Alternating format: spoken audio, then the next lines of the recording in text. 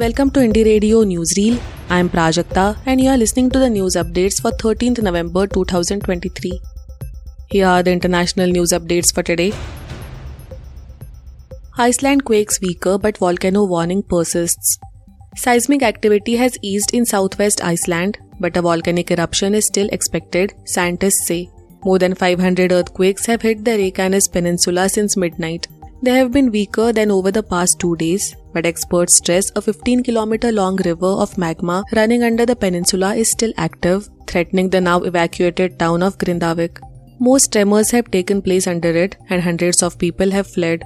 Nearly 800 quakes were registered between midnight and 2 p.m. on Friday, November 10th in the Reykjanes Peninsula region. The region has experienced over 24,000 quakes since last October. The recent seismic activity has increased likelihood of a volcanic eruption in the region. Israeli tanks at gates of main Gaza hospital with patients. Israeli forces reached the gates of Gaza City's main hospital today, the primary target in their battle to seize control of the northern half of the Gaza Strip. Gaza Health Ministry spokesman Ashraf al-Qidra, who was inside Al-Shifa hospital, said that 32 patients had died in the past 3 days, including 3 newborn babies, as a result of the siege of the hospital and cutoff of its power.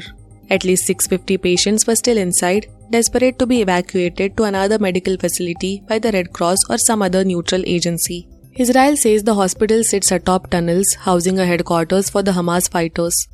The UN Palestinian Refugee Agency's fuel depot in Gaza has run dry, and within a few days, UNRWA will no longer be able to resupply hospitals, remove sewage, and provide drinking water, its chief said today.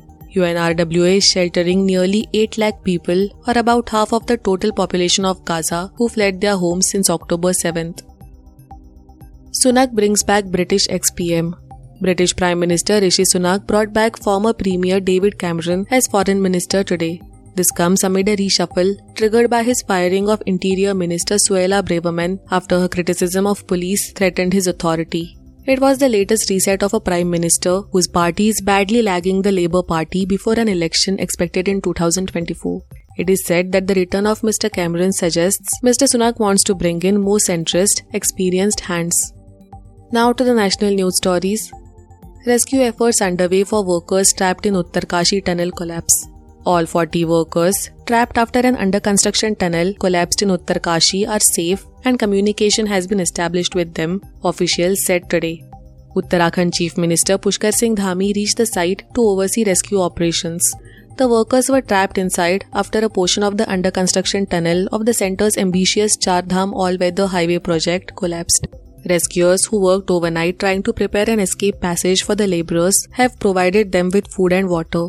According to a list of the trapped workers issued by the District Emergency Operations Centre, 15 are from Jharkhand, 8 from Uttar Pradesh, 5 from Odisha, 4 from Bihar, 3 from West Bengal, 2 each from Uttarakhand and Assam, and 1 from Himachal Pradesh. Mr. Dhami said all efforts were being made for the safe rescue of all those trapped in the debris. Chinese submarine warships in Karachi. High-resolution satellite images accessed by NDTV indicate the presence of several frontline Chinese warships, a submarine, and fleet support ships docked at Karachi Harbour. Beijing and Islamabad have kicked off their largest-ever naval exercises. The Sea Guardian 3 exercises come at a time when China has significantly expanded its maritime presence in the waters of the Indian Ocean. This includes the construction of a major base in Djibouti in the Horn of Africa and also through the sale of several modern platforms to regional navies. A number of Chinese surveillance and oceanographic survey ships have also been detected in the Indian Ocean over the last year. Mahua Moitra gets new role in TMC amid cash for query probe. The Trinamool Congress today appointed Mahua Moitra as the district president of Krishnanagar, the constituency she represents in the Lok Sabha.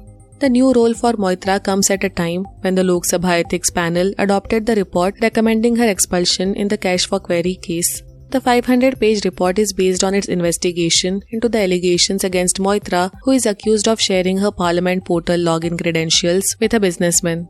Terming all allegations baseless, Moitra in an interview to PTI alleged a nexus of Prime Minister Narendra Modi and the Adani Group was behind the Ethics Panel report.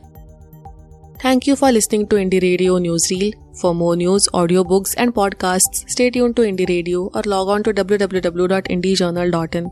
Also consider subscribing to listen to our premium shows.